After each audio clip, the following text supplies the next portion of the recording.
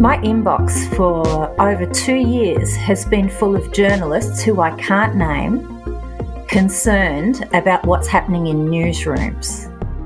And it's not just The Guardian, it's The Age, it's even the Herald Sun, it's even Sky News, it's all media platforms, it's television, it's everywhere, and they're all expressing concern about the censorship that's happening in newsrooms on this particular issue.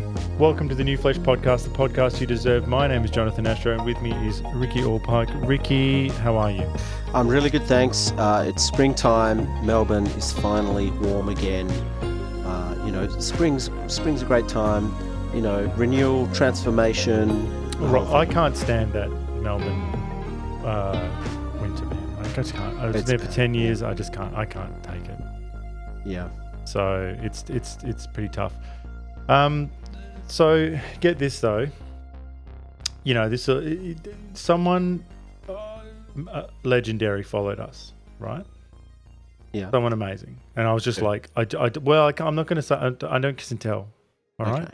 So don't ask. People me. could find this out on. Yeah, but don't ask me. Don't ask me. All right. I'm not. So what I'm is not, this, like a treasure hunt or something? I'm not a stoolie. I'm not going to sing like a canary.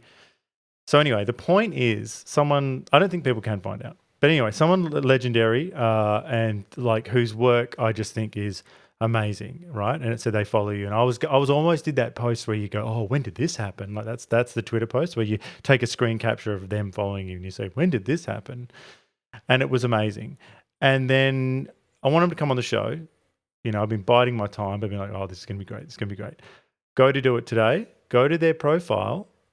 They're not following us. What happened between then and now? Gavin. Oh, I think it was Gavin. Maybe. Maybe. Yeah. It's funny, we haven't got as much pushback on Gavin than I thought we would. A lot of people enjoyed the episode. They did enjoy the episode, and I think, frighteningly, like for these people, for most people, I think they agree with a lot of his ideas. I think they just don't want to say it. Somewhere inside, they're going, yeah, all right. So anyway, it's hit me hard. I'm going through a circuitous route to try and get this person. This is pertaining to today's episode, by the way. We will get to today's episode. We're interviewing Angie Jones today. And Gavin will come up. She's also cancelled. We're going to ask her if she's cancelled, so she can let us know about that. But yes, so anyway, I'm going a circuitous route to try and get this person, and but we'll see. I don't know. Like I think we just got to get used to, not everyone digging it, and people you really respect, like not digging it. Yeah. Maybe it's you. Maybe they're not like you. Maybe. Could be. Imagine they said, like, I'll come on the show, but you got to get rid of Ricky. Well, I guess that'd be less work for me, I could sit back and just listen. It would. You would have to listen. I actually wouldn't mind that. Yeah, I think why should I have to do all the work? I get it. Anyway, all right. I think we should get into this this episode. Okay, well, we need your help here at The New Flesh. We need you to leave us a rating or review wherever you listen to the show. We're also on YouTube, so please subscribe to our YouTube channel and leave a comment about a show you liked or perhaps one that you didn't. Word of mouth is also a very powerful tool, so please tell all of your friends. And finally, to our Uber fans, if you love what we do, you can send us a little cash via the Buy Me a Coffee platform. Any donation here is very much appreciated. And now, let's get down to business. Return guest Angie Jones is a Melbourne-based gender-critical woman who runs the YouTube channel Turf Talk Down Under. Angie is a fierce advocate for women and is outspoken about self-ID, biological men and women's spaces, and the right for females and girls to have sex-separated sports categories. She recently gave a speech in the Federal Parliament on the subject, Why Can't Women Talk About Sex? Angie, welcome back to The New Flesh. Thank you for having me. So, Angie, anything happened since we last spoke? Well, yes. As most people would be aware, I've been defamed by the opposition leader in Victoria, and our wonderful event that we held for Kelly J. Keane, the Let Women Speak event, was hijacked by neo-Nazis, and the Victorian Premier decided to label everyone who attended a Nazi, basically, and say we were hateful and bigoted. And I've been dealing with the consequences of that for the last 6 months. Thought you were just going to say we had some renos done but instead that's a lot. We are going to dip into all of those things step by step. But yeah, I must say, I got a funny message from you recently. So we interviewed the infamous Gavin McInnes, and you sent me a message on Twitter, and you said, this is a quote from you, 2 a.m. last night, I have more in common with McInnes than Gillard. Thanks for that. Was this an epiphany you had? It was a terrifying thought, actually. Well, Julia Gillard was recently asked the question of the 21st century, which is, what is a woman? What did you make of her rambling 4-minute response? I made it. I honestly believe that she's afraid. I think women who are too afraid to answer that question are afraid. They're afraid of public condemnation. They're afraid of being silenced and no platforms. And they're afraid of being attacked and having their loved ones attacked by militant activists. But she's set up for life, though. That's so weird, though, don't you think? That she's got a stipend. That's what prime ministers get, and really, I mean, so if someone like her is frightened with all of that firepower behind her, I mean, goodness sakes. That's right, and it's women that have no profile and no platform to lose that have begun to speak up about this stuff, about the way that the very definition of woman is under attack. Well, it's interesting because you talked about, it being a gotcha moment that gets wheeled out a lot in the UK in their sort of political discourse, and I was thinking about that. I think it's only really a gotcha moment if you can't answer the question. Like if you just straight up say, adult human female, then that's it. The gotcha moment doesn't happen, And I think there's been a number of male figures like Anthony Albanese. He said adult human female, and he got away with it scot-free. Do you think there's a different standard for women and men? I definitely do. I think that women are criticised far more heavily than men. And that is a deliberate thing, because they wouldn't get away with any of this if women weren't complicit. And I also think women are more likely to agree with this agenda that erases us because we've been socially conditioned to.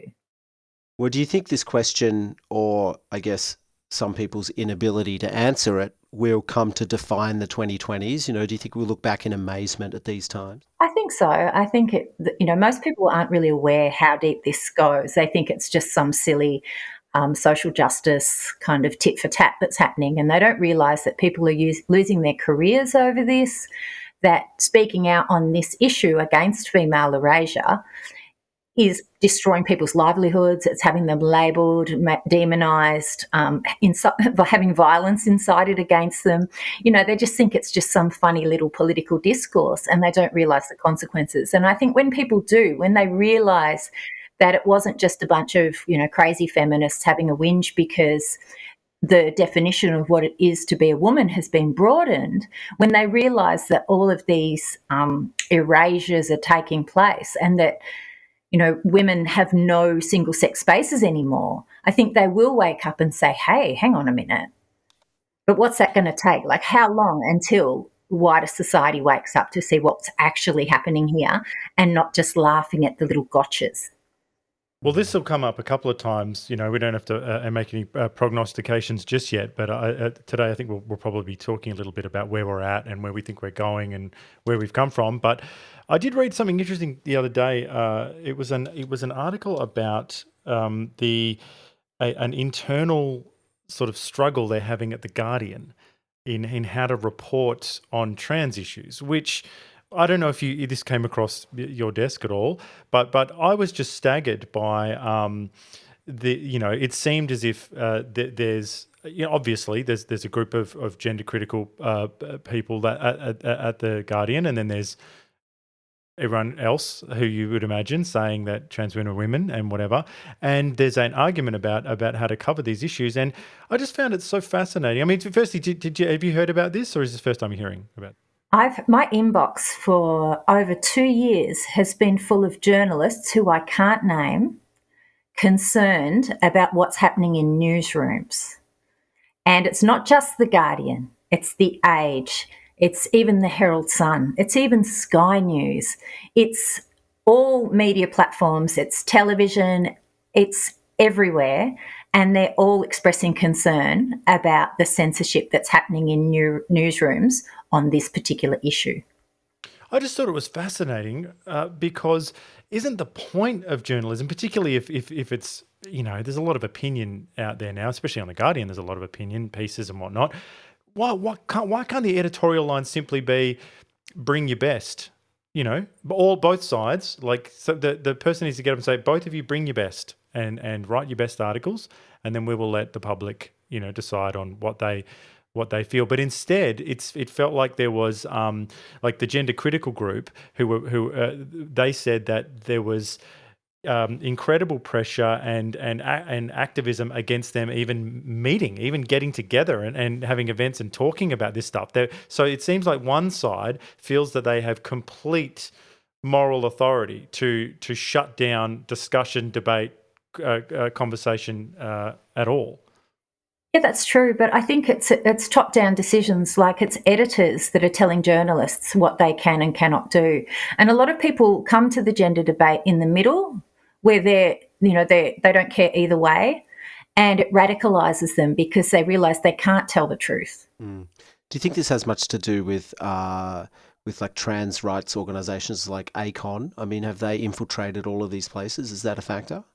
I think that has everything to do with it. I think that there's a lot of money behind the scenes flowing both ways. I think there's lobbyists have been getting positions within governments where they're able to dictate what the media is allowed to report on. I think ultimately there are financial influences that are impacting all of this stuff, but also there's a real push by the government to, impose unreasonable things on society and test our compliance. And I think that's part of it as well. Well, I think we should get into the meat and bones of this thing. Well, firstly, we'll get into the Let Women Speak rally in Melbourne, then we'll get into perhaps what happened after. Because we literally spoke to you it felt like in the week before this thing happened, and it just seems like the world sort of exploded straight after that thing, at least in this space. So the first thing, just a tiny little thing, in the articles that talk about, well, the few articles that mention you in this event, you're listed as a co-organizer for the Let Women Speak rally in Melbourne. So what did that mean practically? Did you deal with the cops? Did you do permits? What was your actual role? Well, I did deal with the cops. I was the police liaison. We were the only one of the 5 or 6 groups that were represented that day that lodged a notification that said we were going to protest on the day, which is almost like a permit. It was a notice of intent to hold an event. We told the cops, how many people we would have attending, what counter protesters we expected, and all of those things. So we had a reasonably good relationship with the cops. I call myself the co-organiser because behind the scenes there were other women involved in organising, but they were anonymous because most of them work in the public service, and to even associate themselves with such an event would mean that they would lose their livelihood. So, because I'm the only one that was public, I kind of copped the heat for everything that happened. Well, maybe as a bit of a recap, maybe you can run us through the day as you experienced it, a bit of a blow by blow. Literally blow by blow. We turned up at the steps of Victorian Parliament House to hold a Let Women Speak event in which Kelly J grabs the microphone, gives a little chat, and then offers an open mic to women who attend. And we had a bunch of women come in to speak about how gender identity ideology has impacted on them in their real lives. And that was all very well, but we got there an hour before our event was to start, and trans rights activists were already there, and they were already outnumbering us. Now, they got right in our faces from the get-go. Our marshals hadn't even set up. And we came to blows with them, and the police moved these militant activists over the other side of the busy street. And they were on one side and we were on the steps of Parliament House. But there were other groups that were turning up as well, including the freedom fighters who were mostly anti-lockdown. There were the trans rights activists, there were 2 anti-fascist other groups, 2 socialist groups, and the infamous neo-Nazis that also turned up. So it ended off being a very chaotic day. But the police, we knew we were going to be outnumbered because Melbourne is a very, protesty kind of city. We're an angry, grumpy city. We knew that student unions and people like that had been putting up propaganda around the city saying that they were going to fight Nazis and fight the right-wingers, and that they were actually talking about our peaceful protest, which was mainly left-wing feminist women, but they had already, misled the public into thinking that there were actually going to be Nazis there, but it was actually us women. So all these, social justice activist student types all said, let's go and fight the fash. And even though they were faced with rainbow flags, lots of mums and grandmas and a few men, they still acted as if they were actually facing off against real neo-Nazis. I'm so glad you said the fash, because we've been talking about. I mentioned to Ricky that you had said this word, the fash, previously, and I was like, that is the coolest way to say like fascist. I'm only ever going to say the fash from now on.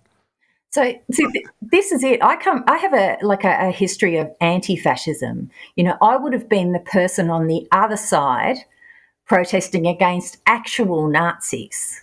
And the weirdest irony is that some of the people who are accusing me of being a Nazi actually appeared as witnesses in a court case that I've had ongoing for the last 6 years against a troll who has white supremacist beliefs, who actually asked the very Nazis that invaded our protest to come and bash my disabled brother to find out where I live. So that's the only link I have with Nazis, is that I have had to get an intervention order to prevent Nazis from coming to bash my brother and I. That sounds awful, Angie. All of that. We'll get into some of that personal stuff, perhaps, but shortly.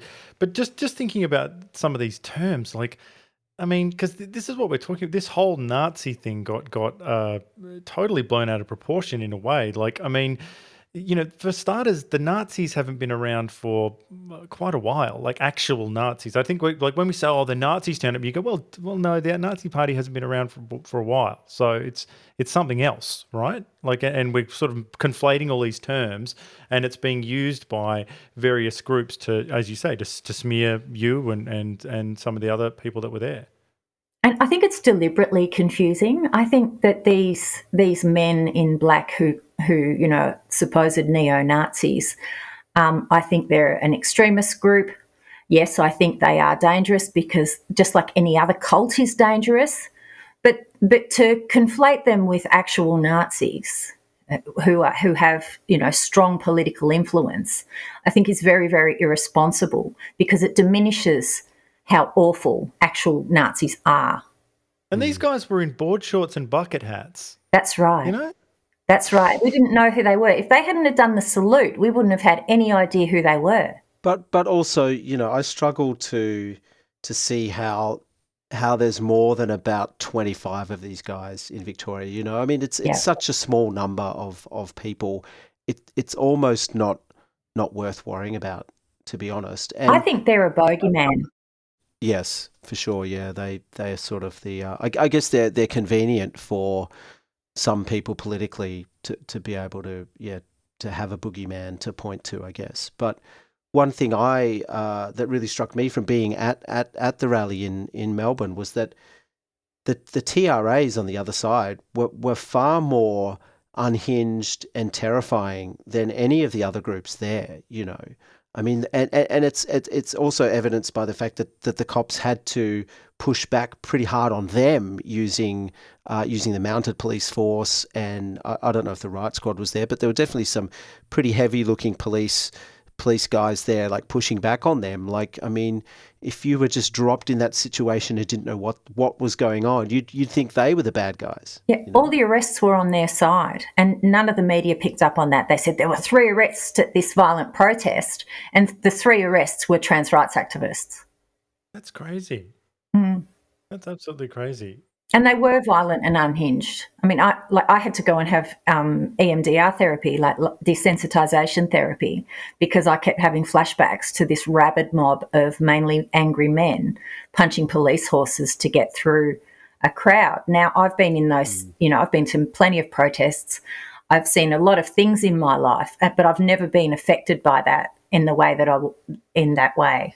So and as in terms of the talks themselves, so there was because people never talk about this. They never talk about, like, we get caught in the sensational stuff, but really the whole point of the event is that so women can get up and say whatever they say their piece, and can you remember any? I mean, you were, I think, in holding back some people and involved in some of the marshalling and that. But do you remember any of the actual talks that went on that day? No, I don't. I had to watch it back on the live stream. But I think the biggest injustice of this whole thing is that we had some very powerful speakers speaking honestly and from the heart.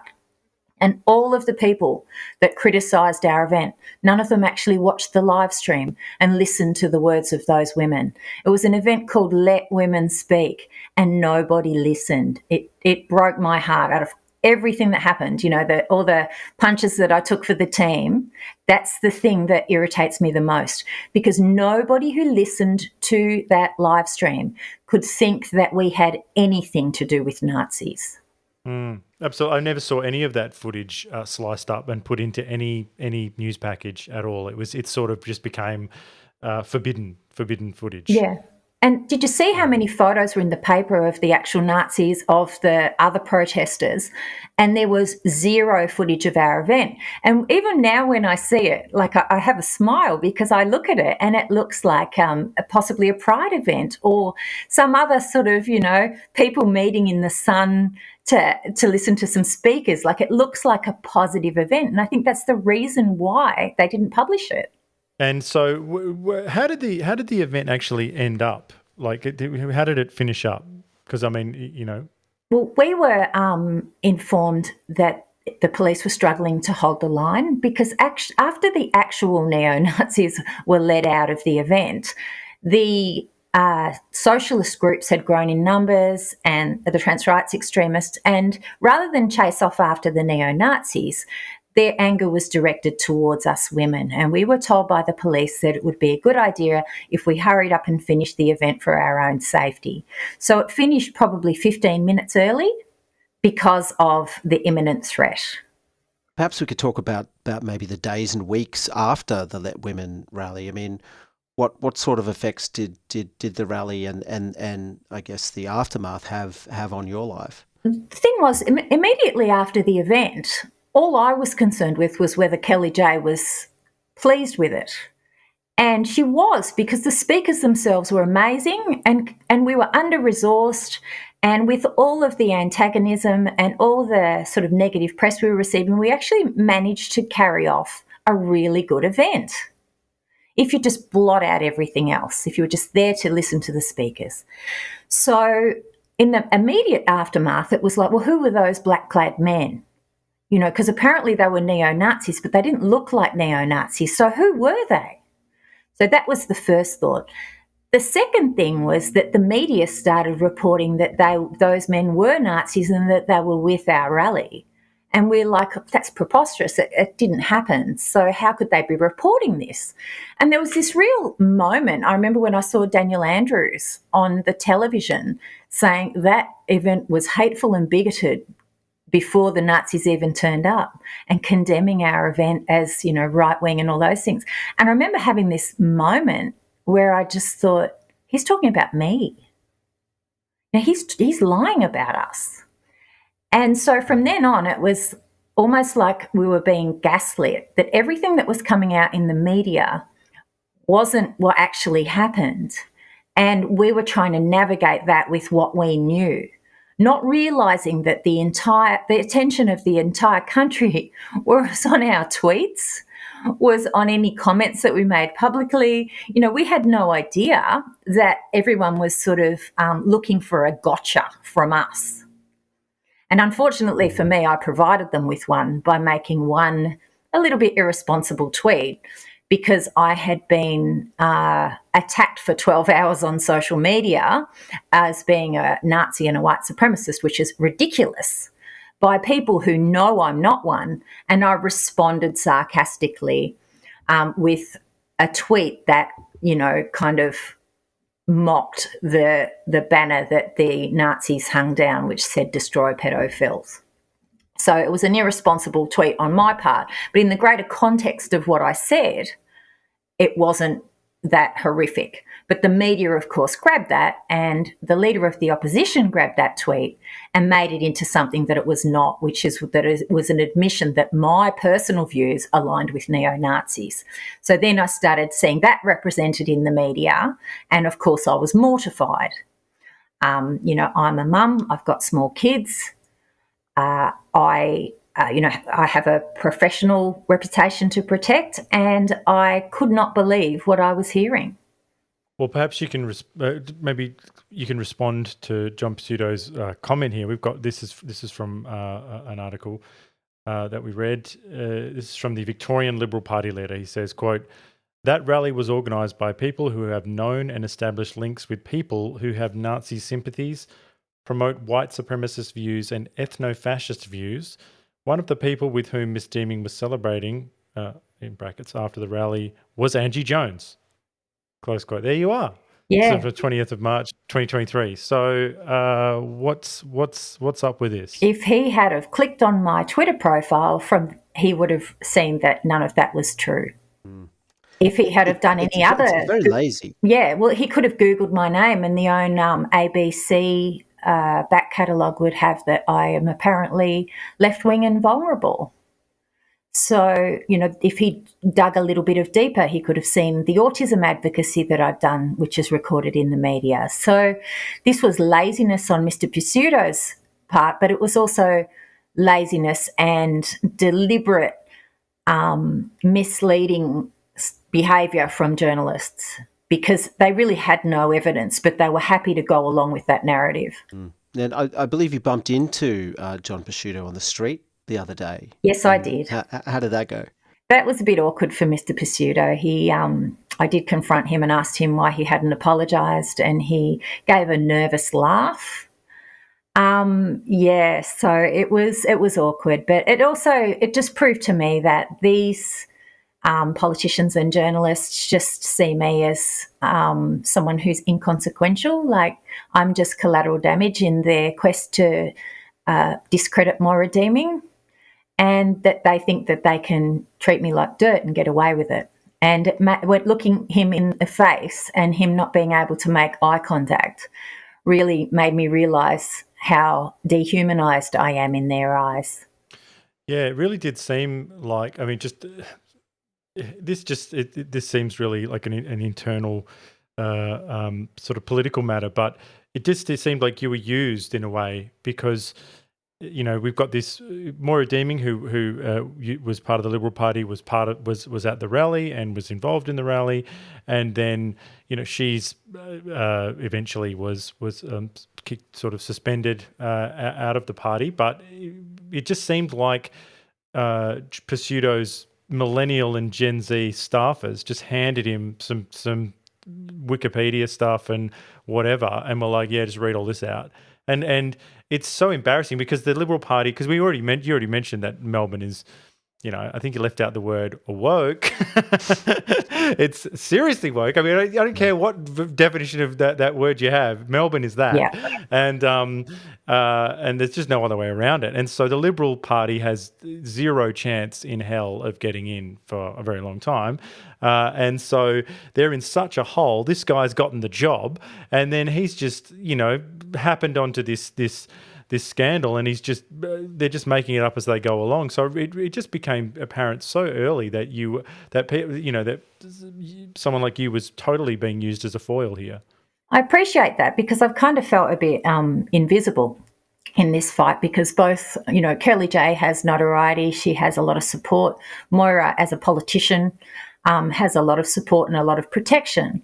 But I've kind of felt a little bit like, collateral damage and invisible in this. And the impact that this has had on me personally has been invisible, although, there's a lot of people out there that say, well, you got what you deserved for aligning with Kellie J. King, who, even though she may not be a Nazi, is a controversial character. So, and that's from my own side. That's from left-wing women who have gender-critical views who've said that. So, I've copped it from everybody, basically. And I like, it's nice to actually have my role in all of this acknowledged, because I cop the same level of defamation, but the impact on me has been far more personal. And are you exploring any legal avenues? I mean, are you looking to sue for defamation or anything like that? I certainly am. And after I confronted Mr. Pizzuto in the street, like, he's had, over 6 months to apologise for what he said about me, and also to condemn the violence. Because for me, what he said wasn't as awful. I mean, what he said is easily disproven.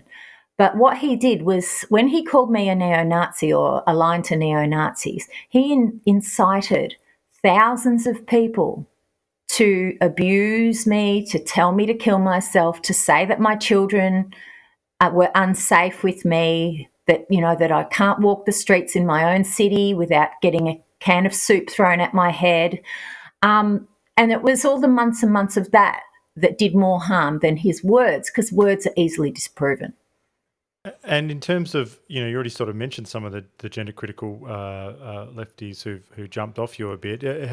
Was there any fallout in terms? I mean, did you lose any friends? Did you lose any opportunities as well? Yes, I did. I think that kind of broke my heart. Like, a Facebook group that I've been involved with since 2014, pretty much is, I'm still in there, but it's made it very difficult for me to participate as part of the group. Other women have actually left because of the injustice of it, the way that I've been treated by women on my own side. So, and I get a lot of criticism because I have been working with people like Moira Deemy and Kath Deves, who are in the Liberal Party. And as a left-wing woman, it's like, oh, well, you're not left anymore. But if I waited for left-wing media to try and clear my name, I would die of old age. And so I will speak out on this issue and the injustice that I've experienced to almost anyone who is willing to listen. And I think I've been quite successful in the last 6 months of using my dodgy Twitter account with my poor grammar and bad spelling to turn around the narrative and prove that I am not aligned with neo-Nazis in any conceivable way. As a side topic, I've got something I'm dying to ask you about. What did you think of Premier Daniel Andrews hosting a drag queen story hour in Parliament House? Did you hear about this? Yeah, I think it was despicable. I think it was irresponsible. I think he was sending a very clear message to anyone who dared to speak out against some of the indoctrinations that's happening in schools and kindergartens. I think he sent a very clear message that they would suffer the same fate as we did after Let Women Speak. And, raising the trans flag, it's funny because when he raised the flag a few days after our event, he raised the flag above Parliament House. I had old school Labor mates who I hadn't spoken to for 10 or 20 years, like union blokes, ring me up and go, what the hell? What's the deal with the flag? It was like, that was the moment that they realised that Dan had been bought. Well, I think it's fascinating that no media outlets really covered this story. I think what Dan Andrews was doing was, this was a response to a drag queen story hour that was happening, I think, at a library in Monash somewhere, at which I think a lot of people came to protest, or at a council meeting about that. And in response to that whole situation, Dan Andrews basically, I guess, tried to rub it in everyone's faces and said, well, let's have a drag queen story hour here in Parliament, and even dragged some kids along for it. I think one of the things that annoys me. I mean, I would be annoyed if a metal band came to play in Parliament House. I'd be annoyed if a hip hop group. I just think that Parliament House deserves a certain level of respect, regardless of what your politics are, and to have what is essentially adult entertainment, which is now for some bizarre reason being co-opted into children's entertainment. I don't quite understand that, but I just find that whole thing disrespectful. I agree. And it's a slap in the face for women who find drag offensive as a form of woman face. Yes, I heard we did an interview with Kit Kowalski. She's spoken at length about a lot of this, but she did a video on her account. She did this wonderful breakdown of a similar drag queen story hour type thing on the ABC, our national broadcaster, and all of her points were just so spot on. Like stuff that I hadn't even thought about. Like I think maybe people need to bring it to the surface a bit and say, well, what is drag? Where did it start? And you go, look, we're all pretty much left-leaning people in this room right now. We all agree if we go to a drag night or something, it'd probably be a bit of fun. It'd be great. It'd be whatever. It'd probably be at an adult venue like a pub or a nightclub or something, and there would be no children there, and the presenter would be in some kind of dinner dress with a split up the leg, and that's on the lower end. On the higher end, it'd probably have, there'd be fake boobs and a fake vagina or something like that hanging out, and then their name would be some big, like, ridiculous innuendo, sexual innuendo. Yeah. And as you then there's all the stuff you say that you go, well, about it's woman face, and you go, well, how come it's never, and even my description now is going to be a little bit offensive, but how come it's never the demure librarian drag queen? It's never the woman who works at H&R Block. Just who you just go, oh well, whatever. Like it's always a bombshell. Like it's what is it? These are all the questions that I just don't think people are really bringing up. Nobody's allowed to ask any questions. That's it. You can't have unless you're 100% affirming of any of this stuff. That's it. Any questioning of any of this ideology is met with, well, you're either a right-wing bigot or you're like ultra-conservative and you're a prude. Yeah, well, I feel like the tide is turning a little bit, and mainstream outlets are finding their courage a little bit. I mean, John, you mentioned that thing at The Guardian, but also recently Channel 7, had their Spotlight show ran an episode all about detransitioners and gender clinics. I feel like people are gaining a bit of courage to speak up.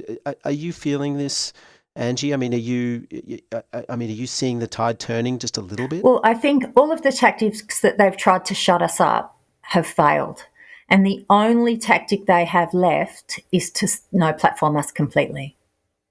So the other day, myself and 8 other women spoke at Parliament House to some MPs.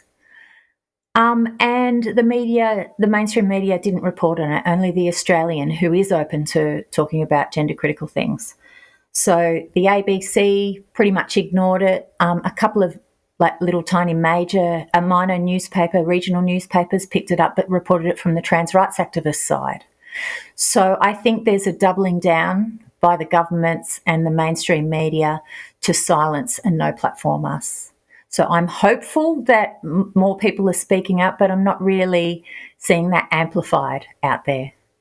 So you recently spoke at the Federal Parliament. Why don't you tell us in a little bit more detail about the event and what you spoke about and what some of the other women spoke about? Well, it's really funny because we've copped a bit of criticism because someone snuck photos of inside and there was a lot of empty seats.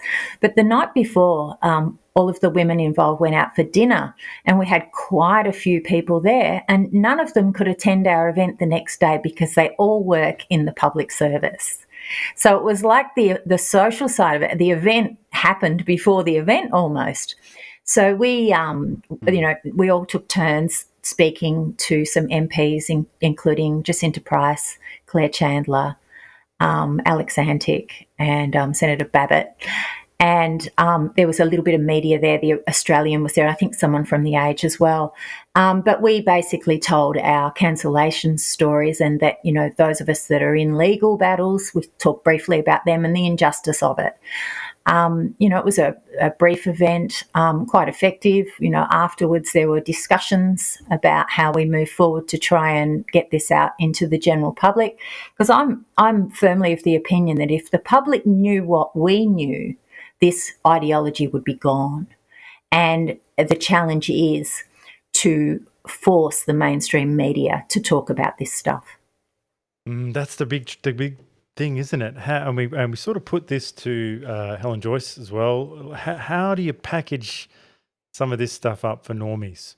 If you go to some event or whatever, and you manage to one of your normie friends or family members, how do you package it up so that they don't go, oh, geez, so you're off the deep end? Well, my approach has changed over the years. I used to be so polite.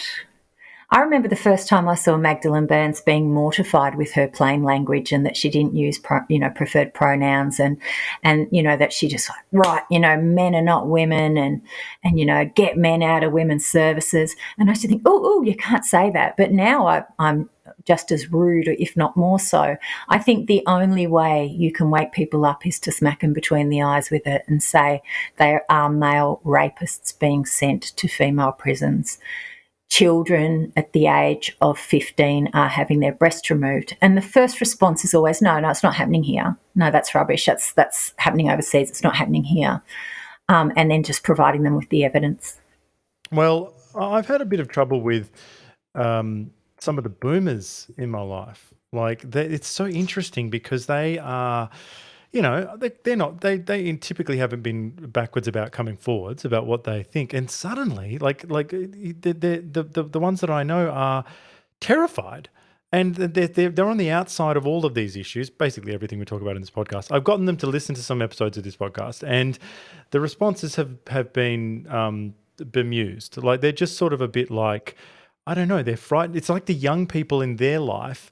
Whether it's their children and their grandchildren or some mixture of that or whatever, and the fact that some of them only watch the ABC, they've just been cowed into this very strange situation where I can tell on the inside that they desperately want to say that some of this stuff is total bullshit, but they're frightened. Have you encountered this or not? I kind of feel like after COVID and the Melbourne earthquake and all the weird things that happened for that couple of years there, I think as a society we're kind of like a bit desensitized, but we're also on heightened alert.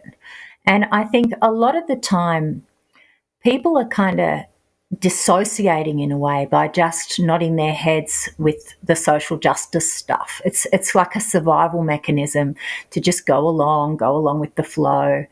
And I think as a society we're doing that because to question it is too painful. If we're paying attention to what they're bringing out about vaccines, for example, which is an argument that I swore I would never weigh into, that there has been actual evidence that they may not have been as effective. Now, for me as a mum who got all of the first 3 vaxes, I think, but also got her young children vaccinated, that's a really awkward space now where those people who I dismissed as crazy cookers might have been right about something. And I think there's a culture of fear, particularly among the middle class, that they've gone along with something and then looked and gone, oh, maybe I wasn't right about it. But all these people over here saying that, I just got to keep going and it'll all just go away. And I think that's what's happening. I think people are just too afraid to say, hey, I made a mistake, because they're afraid of the consequences of that. And also because of cancel culture, because they know that their own side is going to turn on them. Well, last night, it doesn't even have to be about COVID. Last night, I mentioned something about, we're talking about David Bowie with a bunch of different people. And then a lady whom I quite enjoy, we discussed, I said, I think that, Life on Mars is a good song. I think Sorrow is probably one of my favorites. And then she goes, oh, I like China Girl. And I said, yeah, it's good. And she goes, oh, it's a bit offensive though. And I went, and I went, is it? I was like, I mean, I don't know. Like part of, she had to put that forward. It's like, well, I mean, I don't know. Like he's being descriptive. Is it offensive? So you can't say you just like a song. You have to sort of protect yourself by Well, she was just acknowledging hedging. that She you was see hedging it. in case Yeah. I went to the ABC and said, "Did you know this lady said she thought that Chinese people were the worst?" Because she's, that's what she's obviously saying. Because she said she liked China girl. I mean, this is the culture of fear. We've entered into this very strange place. I don't think people realise, as someone who has, survived being called the worst of the worst, being cancelled might just be the best thing that ever happened to me as far as my voice being heard. Because I decided to speak up in this fight because I felt invisible. And I didn't want anyone else to feel the way that I do. And my worst nightmare happened where not only the people in my life who should have spoke up to protect me didn't, but that people, the most powerful men in the state, defamed me, incited violence against me, and yet I'm still here. And I've derived a little bit of comfort from that. And I think that people have to be less afraid of being cancelled. I mean, I wouldn't be here on this podcast if that awful thing hadn't happened to me. So even though the media, the politicians, whatever, are saying these awful things, I know that out there in society, one, I know they're not true, but I know out there's people who feel the same way I do, who see the injustice. And because we're on the side of the truth, that when those people get together and agree and say this is an injustice, you don't deserve to be cancelled, that we're stronger because we've had that experience. Now, if my adversary, Mr. Pseudo, was to be cancelled, that would mean the loss of his political career. But I have nothing left to lose. He's punched down so hard that there's nowhere else I can go. And so the only way for me is to uncancel myself. And I actually think that that's what's happening. And I think that's what's going to happen for all these other women who've been cancelled and other people like Glenna, for example, Graham Linehan, who just is taking pre-orders for his book that already is going to be a bestseller in a couple of days. He's probably the most cancelled man in Britain. And that gave me a lot of hope. Well, one other thing that you have that helps strengthen your voice is Turf Talk Down Under, which is your YouTube channel and podcast. How's that show going? Is it growing? Is it getting more listenership? I'm a bit disappointed with myself because since all of this has happened, my heart hasn't been in it. And the whole reason that I started that channel was to give voiceless women a voice and also to provide comfort to other women that felt excluded socially because of their political opinions. But what's happened is the personal toll of this defamation and the impacts has impacted me to the point where I'm uncomfortable with revealing too much of myself because I know there are people out there who will weaponize the things that I say and use them against me and other people. So while I'm happy to be here talking to you, on my own platform, it's awkward for me because I know that they're out there watching, pulling apart everything I say.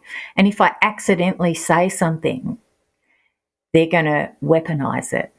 And I also don't want to accidentally reveal my vulnerability to these people because they are literally, wishing the worst outcomes for me. And I don't want to give them any reason to, attack me. So yeah, So do you like China Girl or do you like China Girl? Not particularly. And don't get me. Well, there you go. Don't get me started on David Bowie and the underage groupies. So. Oh, yeah, I only just found out about this. We talked about this in the recent podcast. Yes, Yeah. I didn't know about this, so I got to look into it, Well, it wouldn't be uncommon for rock stars to, Well, not in that era anyway. Complicit Ricky Allpike. Yeah. Well, so I just wanted to ask you about the rest of the Let Women Speak tour. particularly New Zealand, because as a reminder to our listeners, Kelly J. Keane went to New Zealand. Tasmania was pretty loose as well here. And she was mobbed by trans rights activists.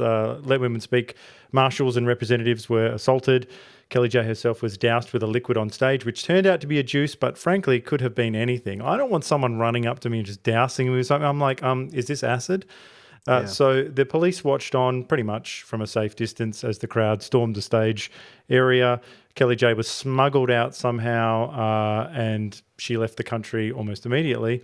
So firstly, what did you make of these events and then perhaps some of the fallout of her New Zealand leg? Well, I think what happened to Kelly J in New Zealand was a direct consequence of what happened in Melbourne, that the New Zealand media went along with the narrative of John Pesutto and Daniel Andrews that we were right-wing Nazis, and the media coming up to her event in New Zealand all portrayed her as such. And so a lot of people, as any reasonable person would do, turned up to protest against who they thought were white supremacists, but were actually just women's rights campaigners. And they turned up there, and that's when all the awful things happened. So I definitely think that what happened in Melbourne impacted what happened in New Zealand. Yes, it sort of felt like that with each event, things were ramping up because Tasmania was pretty crazy. Yeah. In Hobart, like that seemed even more rabid, and then it seemed like the deafening silence from the media and about the whole thing really, but then the sanctioning of each successive sort of line step of people it led up to this moment where they got to New Zealand and it was a total rabid mob. And I mean, I couldn't believe it. It was totally off the chain. And like the behavior is so plainly disgusting. Do you know what I mean? Like in terms of, I don't understand, like even if it was my movement, I'd be so disappointed. I'd be like, oh, like it's like, you'd just be like, why we let the psychos in our team take over? Like why do we have to be okay with the people pushing down the barriers, punching old ladies and dousing people and just I mean, it's complete opposite of reasoned rational debate or Gandhi like protest. But you've got to ask yourself the same question about why the police chose to let the neo-Nazis behind the line at our event when faced with the socialists getting behind the line. So they chose to let the despicable neo-Nazis behind the line because they thought the women would be safer. And so, they keep hiding from the public what a violent, aggressive mob of people these trans rights extremists are. But they don't even mention the fringe element. Like even if you are completely sympathetic to the trans rights activist side, just a slight mention of some of the loose units you see there would actually strengthen your argument. So if you were like, you know what, trans women are women, but this person and that person, they are clearly not doing the right thing, and we should call out. I put the blame for that at the hands of activist editors. Because we know that journalists try and be objective, but what happens is a journalist will come to the newsroom with an adequate, like a response that portrays both sides, and the editors will say, "No, you can't say that," and they'll twist it to make the trans rights extremists look like the good guys. And I've had numerous reports from journalists that they've tried to actually tell the truth, and the younger, often male editors have said to these older journalists, no, we can't say that. And so what happens is, women particularly, but men and women in their 60s who've been journalists for decades are being told by young editors in their 30s what they're allowed to publish. And if they don't do what they're told, they'll lose their job. We'll be covering this with Julie Sago, who actually got 86th from The Age for this very reason. I'm going to ask you to get your crystal ball out here. Where will we be in 1 year's time on women's issues? Well, I'd like to think that we will have moved forward, that the public will be more aware of the impact that gender ideology is having on female-only spaces, services and sports. But I'm a little bit discouraged at the moment. Although more people are speaking up, the media is doubling down. I'm hoping that the legal actions that are taking place all over the country now are going to make a difference. That we're coming together and we're creating a pool of resources where women who are having their employment terminated or suspended, or women who are being taken to human rights tribunals, that they can defend themselves as long as they need to. We all know about the Tickle versus Giggle case, where Sal personally has to raise $1 million to see it to its fruition. But, we've got to get behind these women who are willing to defend our rights. And we're going to have to do it through the courts, I'm afraid, because the media won't tell the truth. And hopefully, my biggest fear is that something like Tickle versus Giggle will happen, which is huge because it affects, the legal definition of a woman, in the sense that, we find out for sure whether gender identity trumps sex in the Sex Discrimination Act. So my biggest fear is that the media just won't report on it. So the general public won't know, because that's what's happened to this point, that the public's being misled.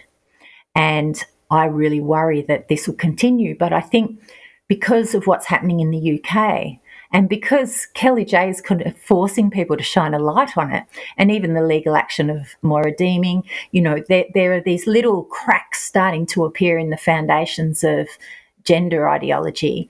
I'm hopeful that we will make enough noise that the thing starts to crumble. And, there's such misinformation out there that we want to erase trans people, or that we want to cause some sort of genocide. But nobody in this movement has a problem with gender non-conforming men. We just don't want them in the very, very few spaces that are female only. And we don't want to compete against them in sport because of the obvious unfairness. And we don't want them to take all the women's roles, because women are already at a disadvantage in many ways. So, we don't have a problem with the whole concept of trans. And up until recently, even I would use preferred pronouns. But what's happened now is it's gone way, way, way too far. And all we want is to just pull it back a bit so that women still have their rights, children aren't being groomed, and that people aren't being misled. So, Angie, we want to give you the final word. This just occurred to me because now, Ricky, you can cut this out if you like, but Ricky's wife mentioned that they're now at her workplace, they're being forced to put their pronouns on their email signature. Now, I'm just saying, as a small gesture, do you think that because a lot of women, a lot of normal, just average women listen to this podcast, even Gavin McInnes, and I know you're out there, not telling anyone, no comments on Twitter, and so I wonder, do you think these small gestures of just saying, look, I respect, your someone's opinion about this stuff, but I'm just not going to do it. Do you think that these small things could end up having a big effect? Yeah, for sure. On? I think non-compliance is the only way. I will not use wrong sex pronouns. I met a trans-identified person the other day, and I said to them straight up, I said, I'm sorry, but I'm going to misgender you. And they were like, yeah, okay, cool. Because if you give them an inch, they take a mile. And us just being nice and accommodating is what's put us in this mess. And we have to be hardline, but we can do it in a way that doesn't seem hardline, just by saying a quiet, look, no, I'm not comfortable with that, or no, I don't believe in that, or no, I don't think that's fair. And they're all reasonable things to say. Not that you should even need to qualify it. No should be enough. Just say no. And I think that's the only way.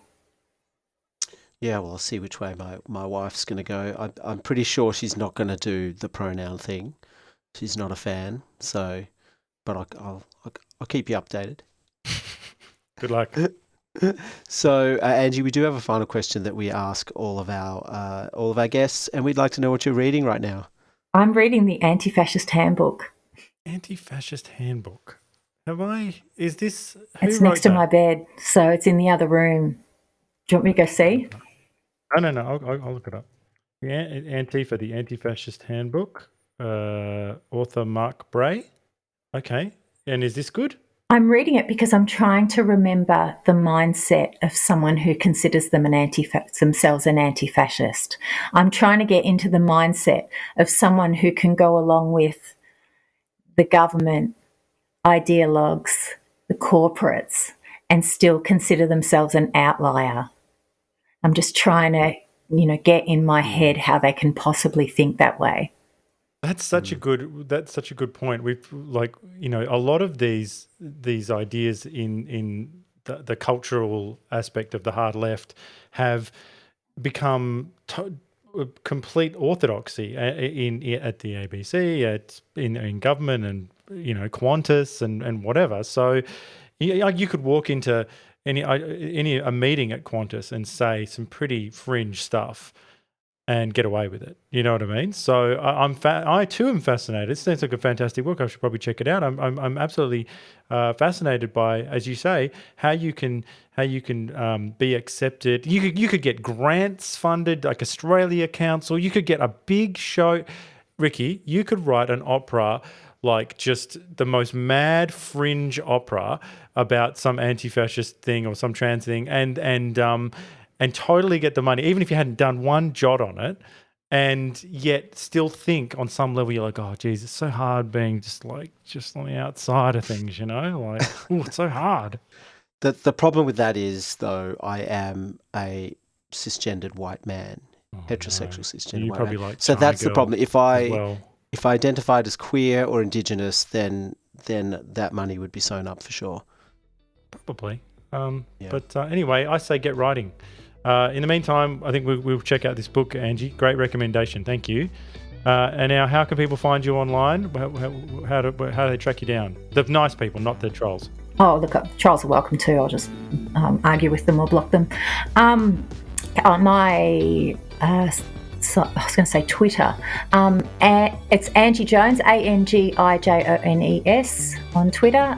I have a YouTube channel, Turf Talk Down Under, which is on YouTube.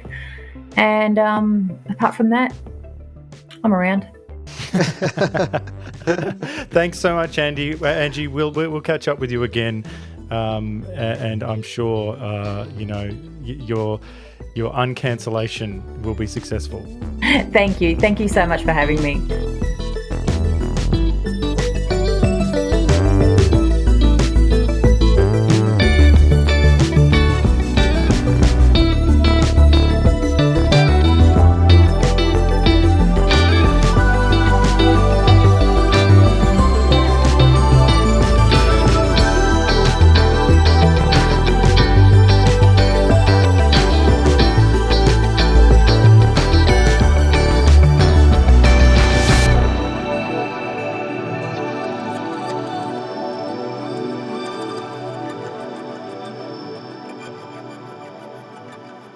Thank you for listening to the New Flesh podcast. If you like our work, please consider rating us on Apple Podcasts or even writing us a review. It really does help the show reach a wider audience. We'll be back with another episode next week. Until then, long live the New Flesh.